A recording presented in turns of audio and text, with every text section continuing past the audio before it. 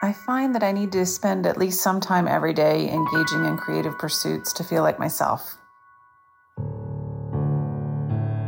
It's been this way as far back as I can remember. I think that the practice of engaging in creativity every day is what helps me to be creative. It takes practice and dedication, and it just keeps getting more interesting.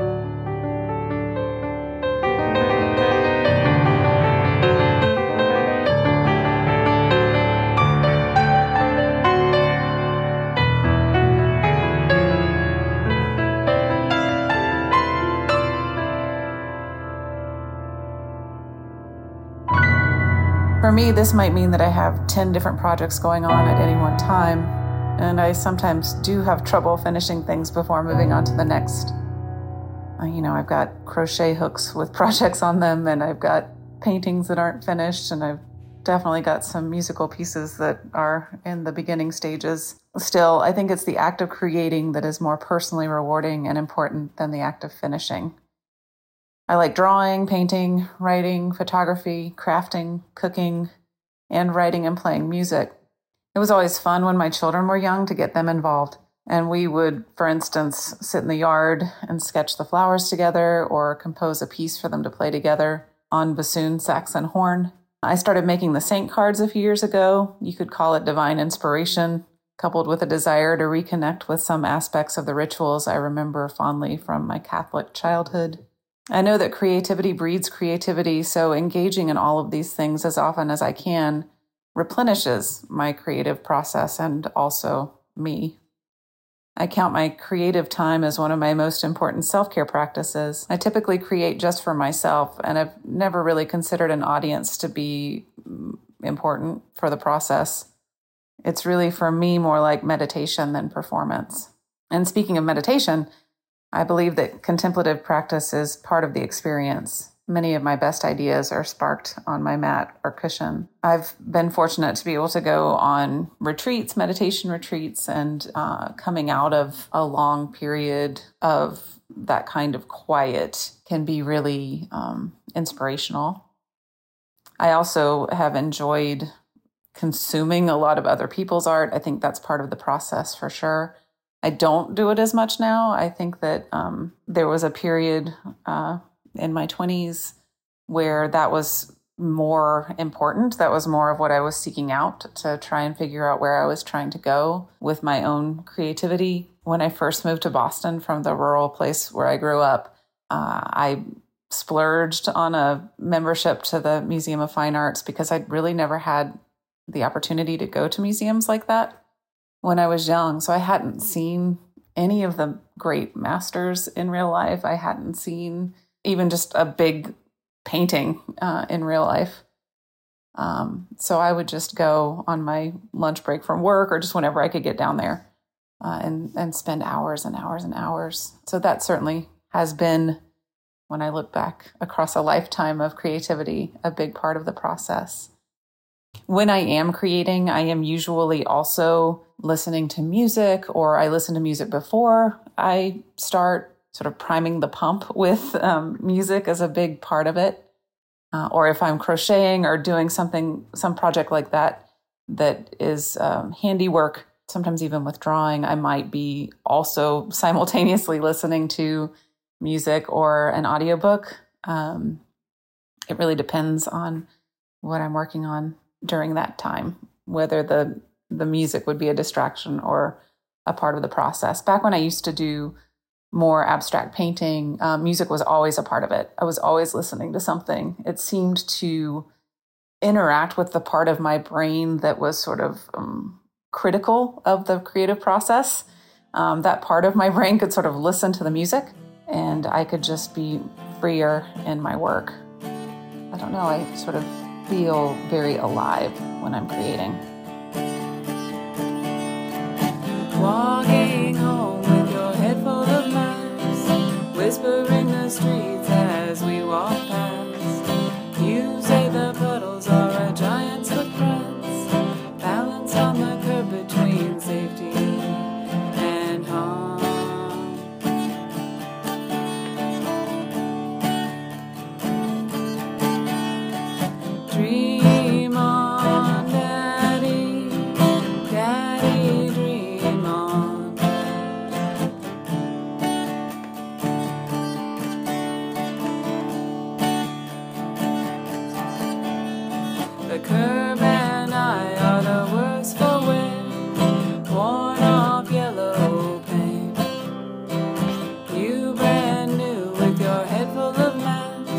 You ask how long do children last?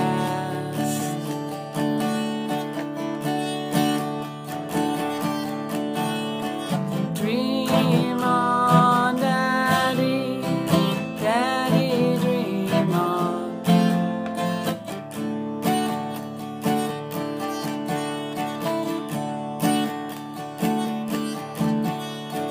Arms outstretched like a baby bird, learning how to fly away. Tired now, your hand needs mine. Back with me for a little while.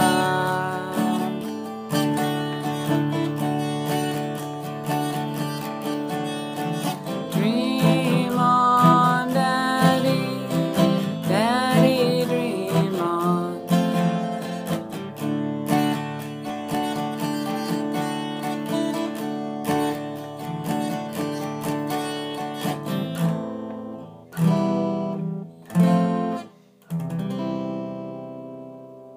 Hello, Kathy Crawley here. My creative area is writing. It's been a lifelong hobby, and after retirement, I had the time and the mental space to channel my energies into writing the book that had been the dream of my adult life.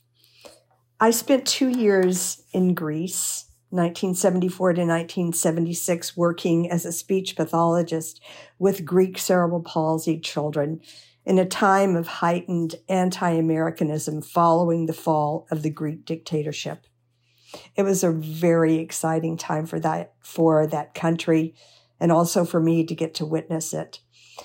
I had planned to write a memoir and ended up writing a novel, Walking on Fire, which will be published this coming June. One of the most important practices for being able to tap into my creative mind was a 6-day-a-week commitment to a writing appointment, 30 minutes in the beginning, timed, and then later stretching up to an hour and a half. Initially, my structure was a large box of letters I'd found in my mother's closet when we were selling our parents' home. My mother had saved every letter I'd ever written, from my first sleepaway camp, Girl Scout camp in Sweetwater, Texas, through college years to my 2 years in Greece. I would close myself off in my room, close my eyes, dangle my fingers over the box, and pull out a letter. I then set the timer on my phone for 30 minutes and make my pen stay on paper, writing whatever came to mind. That forced practice served me well as short bits of, as I said, what had planned to be a memoir turned into a novel. And I found that writing in the third person became a more fluid form of writing for me. I enrolled in a 9-month course online and by phone called Write to the Finish, with 2 instructors from Taos, New Mexico. There is a lesson that is learned from Canada geese. These geese fly together. They share a common goal and direction, and they benefit from the momentum of the group. Over the years, I have also found that being part of writing courses and especially writing groups has helped me get to where I wanted to be with my writing. So, appointment writing, pen staying to paper, or fingers staying on keys, and flying with the group has helped me find my own pathway to creativity.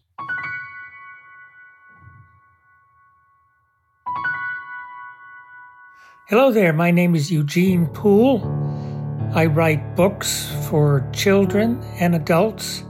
My books for children are usually about teen wildlife interns helping threatened species in exotic locales around the world. My books for adults are usually about art stories, behind-the-scenes stories of famous artists and famous works of art. what helps me to be creative, particularly when I'm working on fiction, a story, a long story, is to think about what I'm going to work on during my morning walk, which I usually take very early from 6:30 to 7:30, either around Fresh Pond in Cambridge with my dog or along the Charles River in Cambridge, which I like to walk on because walking along the Charles past Harvard University and over the bridges and watching the river life and the students walking by on the sidewalks, to me is inspiring and stimulating. And when I'm walking there early in the morning, there's no traffic and there aren't many people, and so it's very quiet, and usually it's around dawn and the sun is coming up, and it's beautiful along the river and very calm, and I don't have to pay attention to anything because there are walks right along the river that don't even have to cross roads or streets, and it stimulates me physically and mentally at the same time, and it's very easy to think about a scene or think about a narrative in somewhere in the story and be able to think about that for quite a while and kind of spin it out in my head as I'm going along without having to pay attention to anything else, such as crossing a street or looking out for a car or talking to someone. So for me, it's a solo long walk in a nice quiet place early in the morning.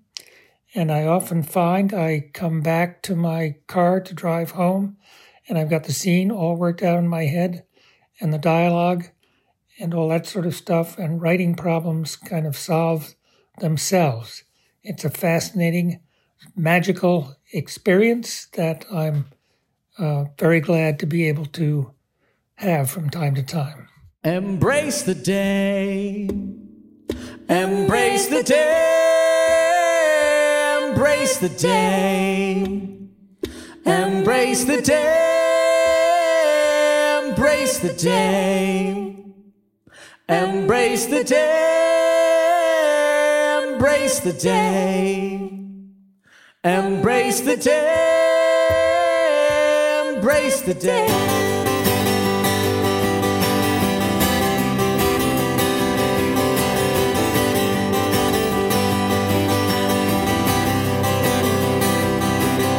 Kiss your boy, kiss your girl, kiss the sky, though it seems absurd.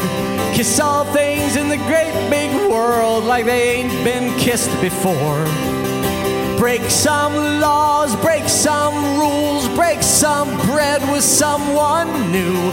Break some record you broke in school just to prove you could do it once more. Embrace the day. Embrace the day.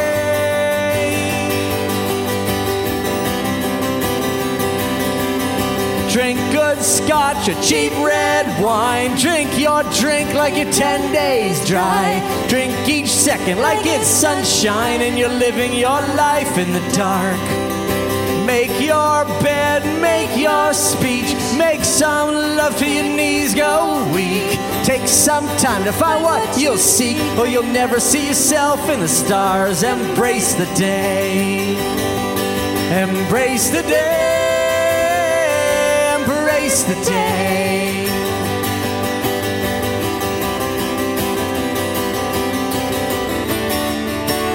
And it's true, we don't need a map to follow. And it's true, we might not be here tomorrow. And it's true, we take too much for granted. And it's true, we don't ever understand it. Kiss your boy, kiss your girl. Kiss the sky, though it seems absurd. Kiss all things in the great big world. Kiss all things, kiss all things. Drink good scotch and cheap red wine. Drink your drink like you're 10 days dry.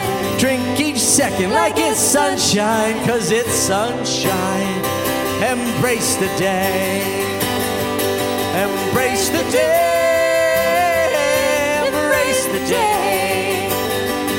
Embrace the day.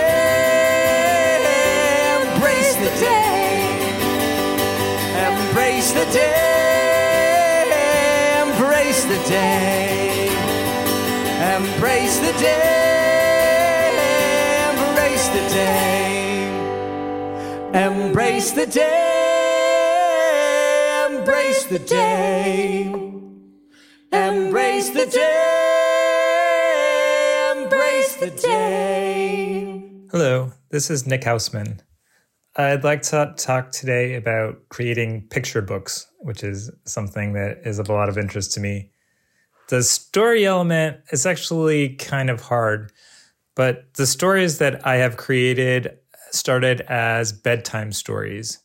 So the creative aspect took on almost an improv quality because somebody was sitting there waiting to hear the story. So if I would pause too long, then they're just wondering what happens next. So this was pretty hard for me because I'm not naturally a good improv kind of person. It takes me a while usually to put my thoughts together.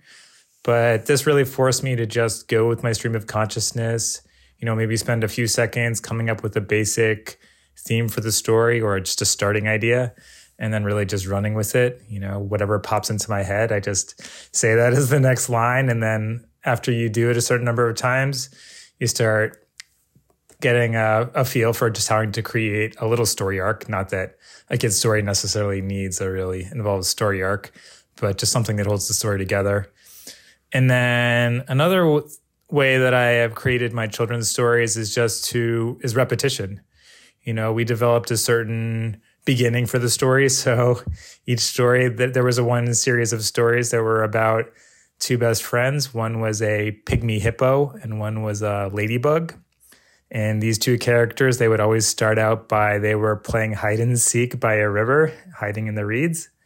And then it would go from there, often involving fairies coming across them or needing help or something else like that. So that, and with the repetition, sometimes the same story was told exactly the same. The same story idea was told again, but then was developed or changed slightly or enhanced or lengthened. So it's an iterative process with creating those stories. And then the second element to it was, after having these stories, how do you illustrate them? Because I'm working to becoming an illustrator. And so I feel like it's a little more straightforward for me so far. I feel like I already had some pretty strong ideas for images in these stories just from telling them or hearing them. I also illustrated a book that I didn't write the story for. And I felt like after I read it a certain number of times, I had some ideas for how I wanted the images to look, just something in, a hazy image in my mind. And then I started maybe taking a few photos or looking for reference images online, just things that would help me crystallize my image a bit more, make sure that I'm making it look somewhat realistic or rooted in reality at least. And then kind of going from there.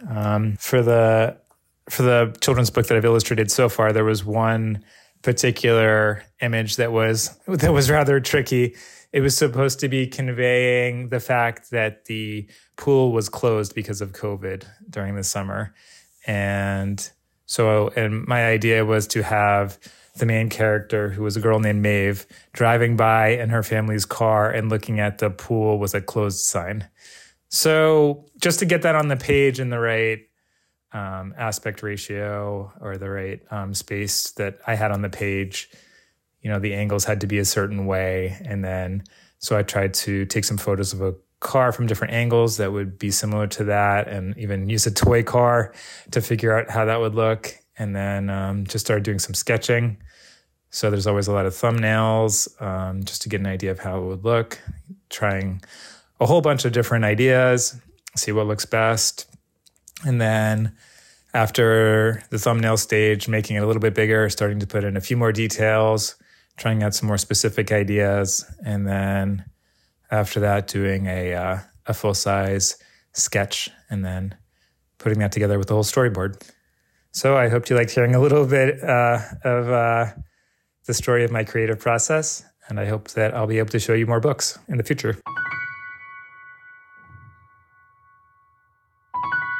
Well, for me, art, whatever your art form, is about joining to an inner calling. And to do that, you have to show up. And my preferred medium is photography. And what it involves for me is showing up with my camera.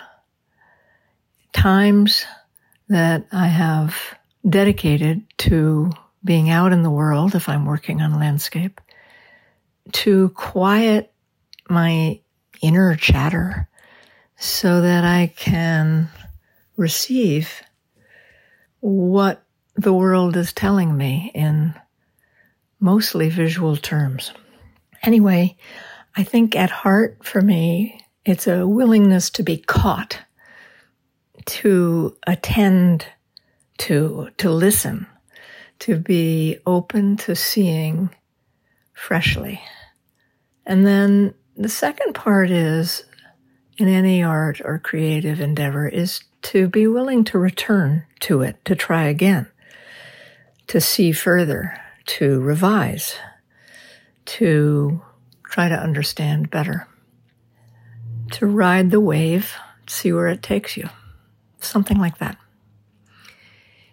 In the medium of photography, the second or third part of it is also returning to the images that you've made, but with a new set of eyes that are called upon to select and edit and choose among the images made.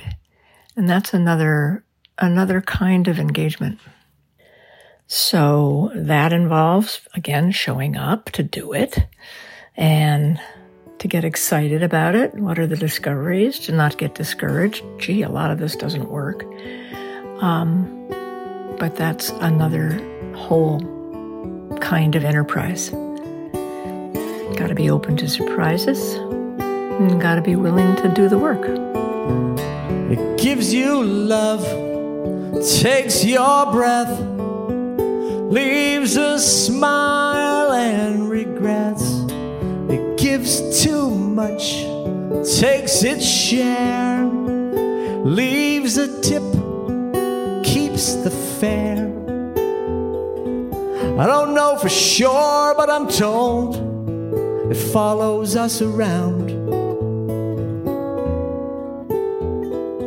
And some people claim it's that copper that's always dropped on the ground. It gives you wealth, takes it back, leaves you retracing your tracks. It gives a damn, it takes its time, leaves you stranded with a dime. Sometimes we need it more than we need anything else. Sometimes we wish it would simply leave us to ourselves. I drop this copper on the ground. So if you're down, you might pick it up. To coin a phrase, this is my way of praying that all through the day you'll have good luck.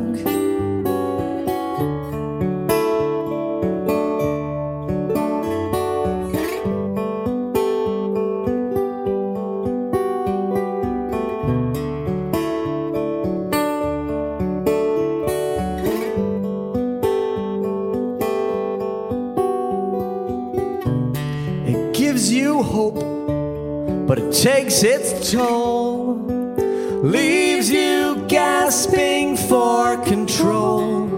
It gives you bad, it takes the good, but it leaves just like you knew it would. Sometimes we need it more than we need anything else. Sometimes we wish it would simply leave us to ourselves. I drop this copper on the ground. So if you're down, you might pick it up.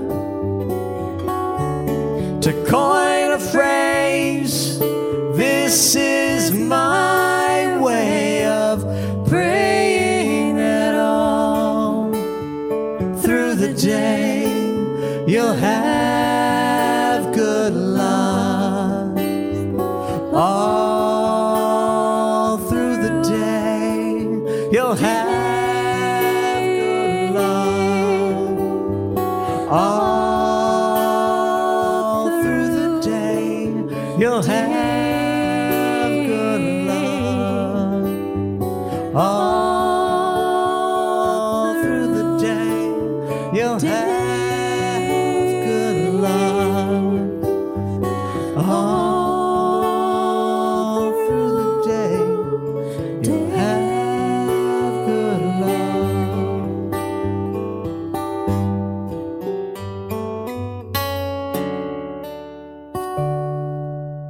Hi everyone, I'm Valentin Frank. And my medium of creative expression is sound. That's both music, but I think even further down, I find myself most creative when I'm making sound designs for plays and musicals. And for me, there's really two main things that help me get into a creative space, a creative mindset. The first one of those is the realization that the one thing that breeds creativity more than anything else is creativity. That the act of thinking creatively, acting creatively, making creative things is the thing that makes you feel more creative going forward. And I think what's so refreshing about that is that it's a reminder that creativity itself is not an exhaustible resource. It's not as though you have so much in you, and once that's gone, then you're out. It's something that not only renews, but it renews itself. And this is very much in contrast with, I think, the experience that a lot of us have in the world, where everything, whether it's money or exhaustion or how much willpower you have for something or hours in a day, we're dealing with a lot of limited resources, a lot of limited capacity. And creativity is the one thing that I can engage with on a daily basis that doesn't work by those rules and is really refreshing. And that doesn't really have to be just in one form either. If I feel like I really want to get into the groove of working on a sound design that's on the docket, doing creative writing or otherwise just as much stokes those sound design creative flames. In a similar but kind of opposite vein, the other main thing that I find that really fuels my creativity is when there's a specific restriction. The open canvas isn't really something that motivates me. It doesn't give me the sense of possibility. Instead, it just makes me think of stuff that other people may have put on that canvas or that I have put on that canvas. And so I think a lot of the work I've done that's my favorite, or the one that I consider the best, often comes from having very strict requirements with what the final product needs to be like. For example, my favorite show sound design that I've ever done was for a production of On Golden Pond that I did at a summer theater back in 2019. And the director gave me some very strict instructions, which was that they didn't want to ever think about the sound, but they never wanted it to feel quiet either. And that gives you a really, really limited paintbrush of sound options to fill an entire show with that feels natural, it feels background, it feels like it belongs there, but it never really makes you think of it. It doesn't grab you. And the process was really cool. I placed recorders in various mundane places and tried to record what are the sounds that people hear but don't think about in various settings, and then use that as the palette. And I ended up getting to use them in really musical ways. I mixed them, I changed them, I selected very specific moments to try to really bring meaning out of that.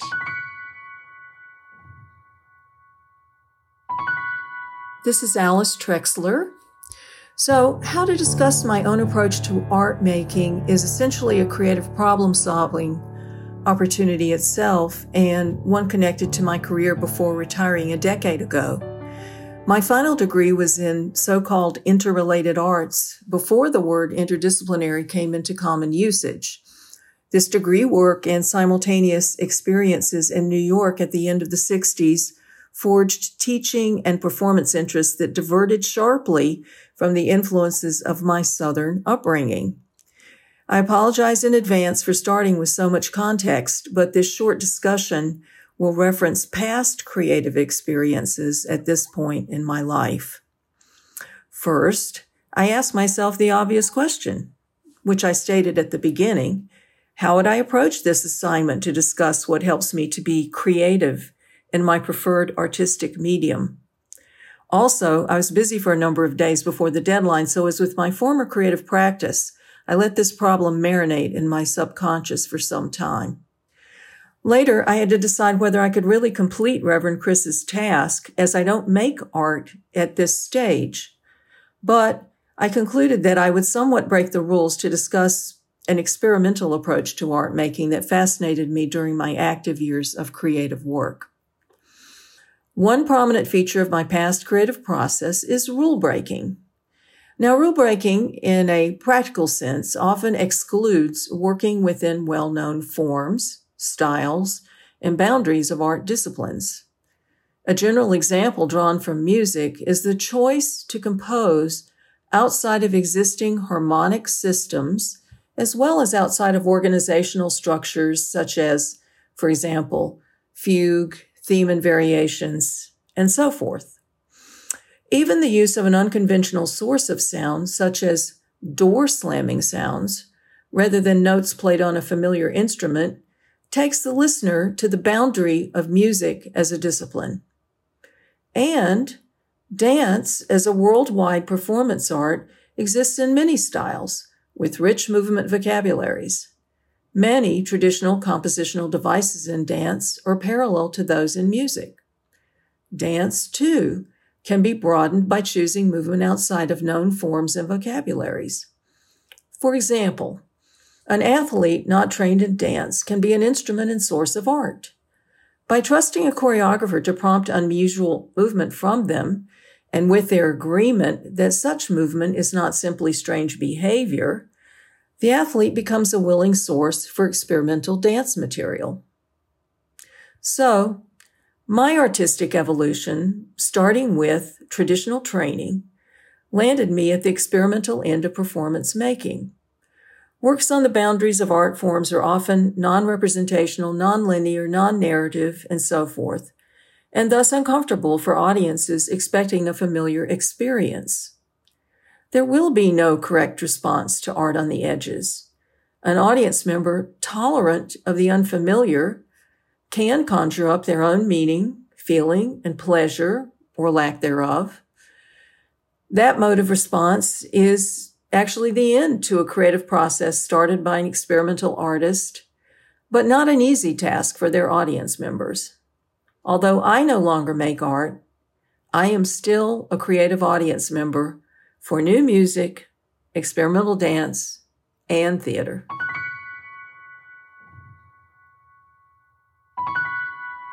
My name is Richard Curzi. For some time now, Roger Brown and I have collaborated on a number of original songs. Roger focusing mainly on the lyrics, and I mainly on the music, though there's often much give and take on both fronts, I must say.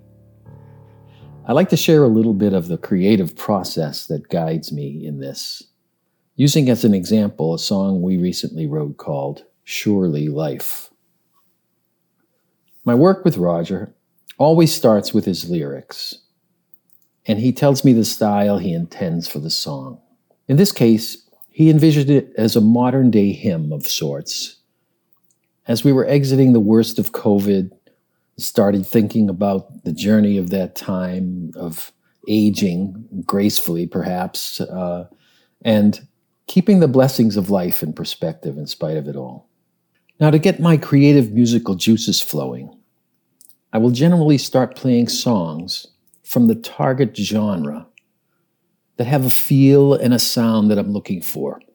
In this case, I chose the hymn, The Blue-Green Hills of Earth, by Kim Oler, that is featured in Paul Winter's Missagaya. I was drawn to the sound of a particular harmonic technique used often in this song, where a simple triad is paired with a bass note that is one step below or above the natural root of the chord. For example, playing a G major triad, but an F in the bass, or an F major triad with a G in the bass. This type of harmony has a fresh and modern sound that I was looking for. I also was taken with the lilting waltz meter, as it was particularly suited to the iambic phrasing of Roger's lyrics. 1, 2, 3, 1, 2. The air is cold, the sun is warm, this winter day is good. With my head into the genre, the meter, and the harmonic flavor I was looking for, I start to drift into my own song, starting with a chord progression, adding a little bit of melody, and letting the two influence one another, always guided by the natural rhythm and direction of the lyrics. Modern songs have structural conventions that really work, and Roger's lyrics fell naturally into a verse-verse-chorus structure that is common to most hymns. For the verse, I opened with that G major triad over the F bass to get the sound I was looking for right away. I gave the verse its own internal structure, starting with one downward flowing phrase, followed by a second that starts the same way, but ends with a closing refrain of sorts that captures the song's title, Surely Life. And with that same harmonic trick, but this time with a C triad over a B flat bass. Since the harmony and the melody of the verse have a decidedly downward flow, and the lyric of the chorus begins with, "The sky lifts me up," I felt I needed to create a clear contrast by having the music follow the sense of the words literally upward.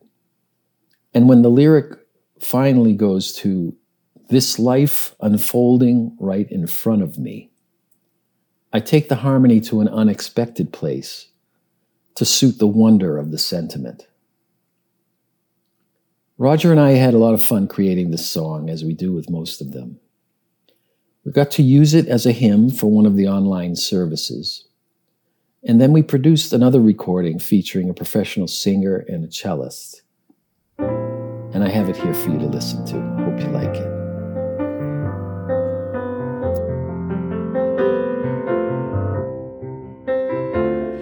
The air is cold, the sun is warm, this winter day is good.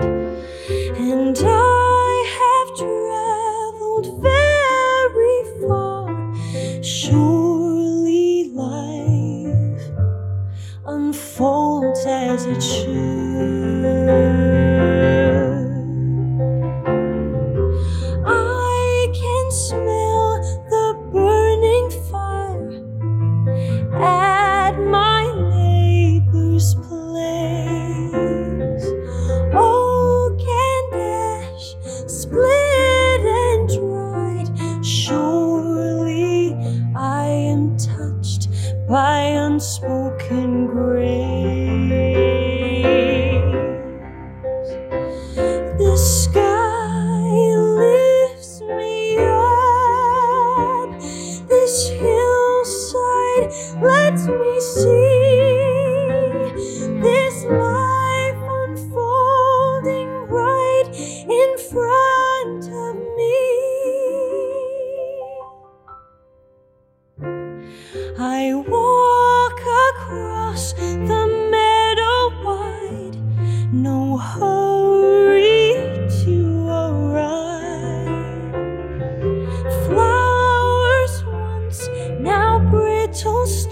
thanks. Surely I am blessed to just be alive.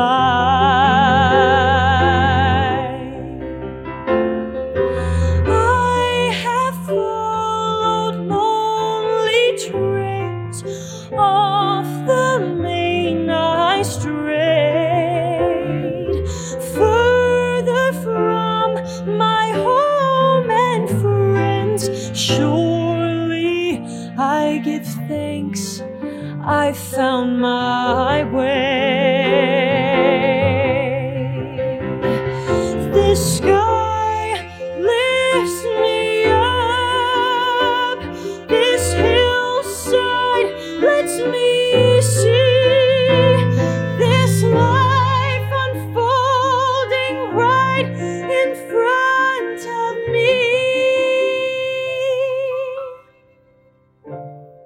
My life has flowed like seasons, some brilliant, others gray. Broken dreams, some fulfilled. Surely it's enough to have lived every